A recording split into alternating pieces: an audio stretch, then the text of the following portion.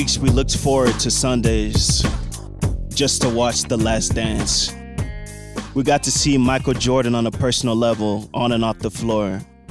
Every episode, he gave us a glimpse of his winning mentality and how that led him to become, if not the most popular basketball player ever. Retire with 6 rings, make shoes that people lose their mind over, and all in all, become a billionaire. One thing I didn't really know about Jordan, this man was a bully. Obviously, his goal was to make his teammates better, but his approach was wild. If he wasn't performing how he wanted you to, he'd call you a sissy in front of the whole team, humiliate you in front of your wife and kids, but take you out to lunch right after. That was his way of tough love to get them at their best. This man had no fear. You could be 7'10", and he'd still talk to you like a kid.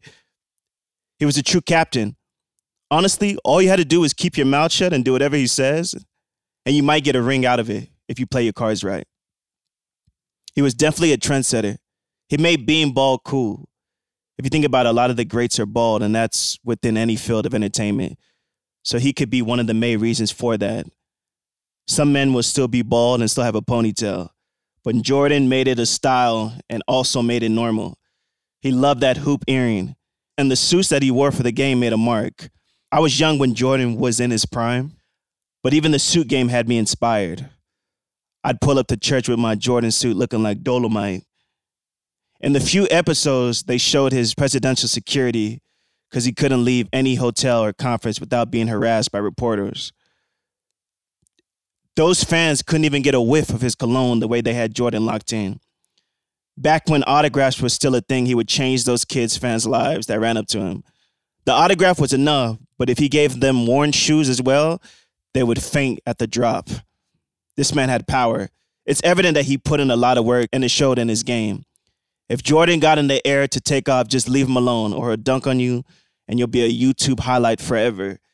You want to be brave? Just take the charge, but don't jump. Don't be a bozo.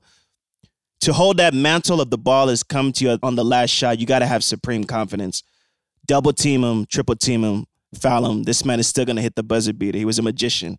He somehow found a way to always get his shots off. I didn't really pay attention to the fouling in the games back in the day, but the refs let them do whatever they wanted. If I was in the NBA at that time, I'm playing for the Pistons my whole career because I could foul and get away with it. You jump in the air on me, you're going to land on your back after I swat you down. Dennis Rodman was perfect for the Pistons. Give Rodman his flowers now. This man would get a rebound by any means.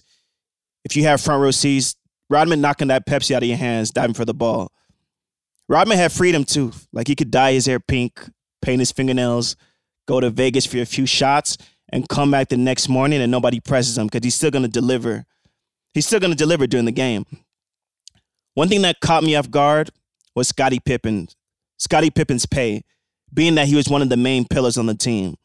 That's like working a 9-to-5 and you get a review every year and nothing happens. Same pay for the rest of your contract at that job.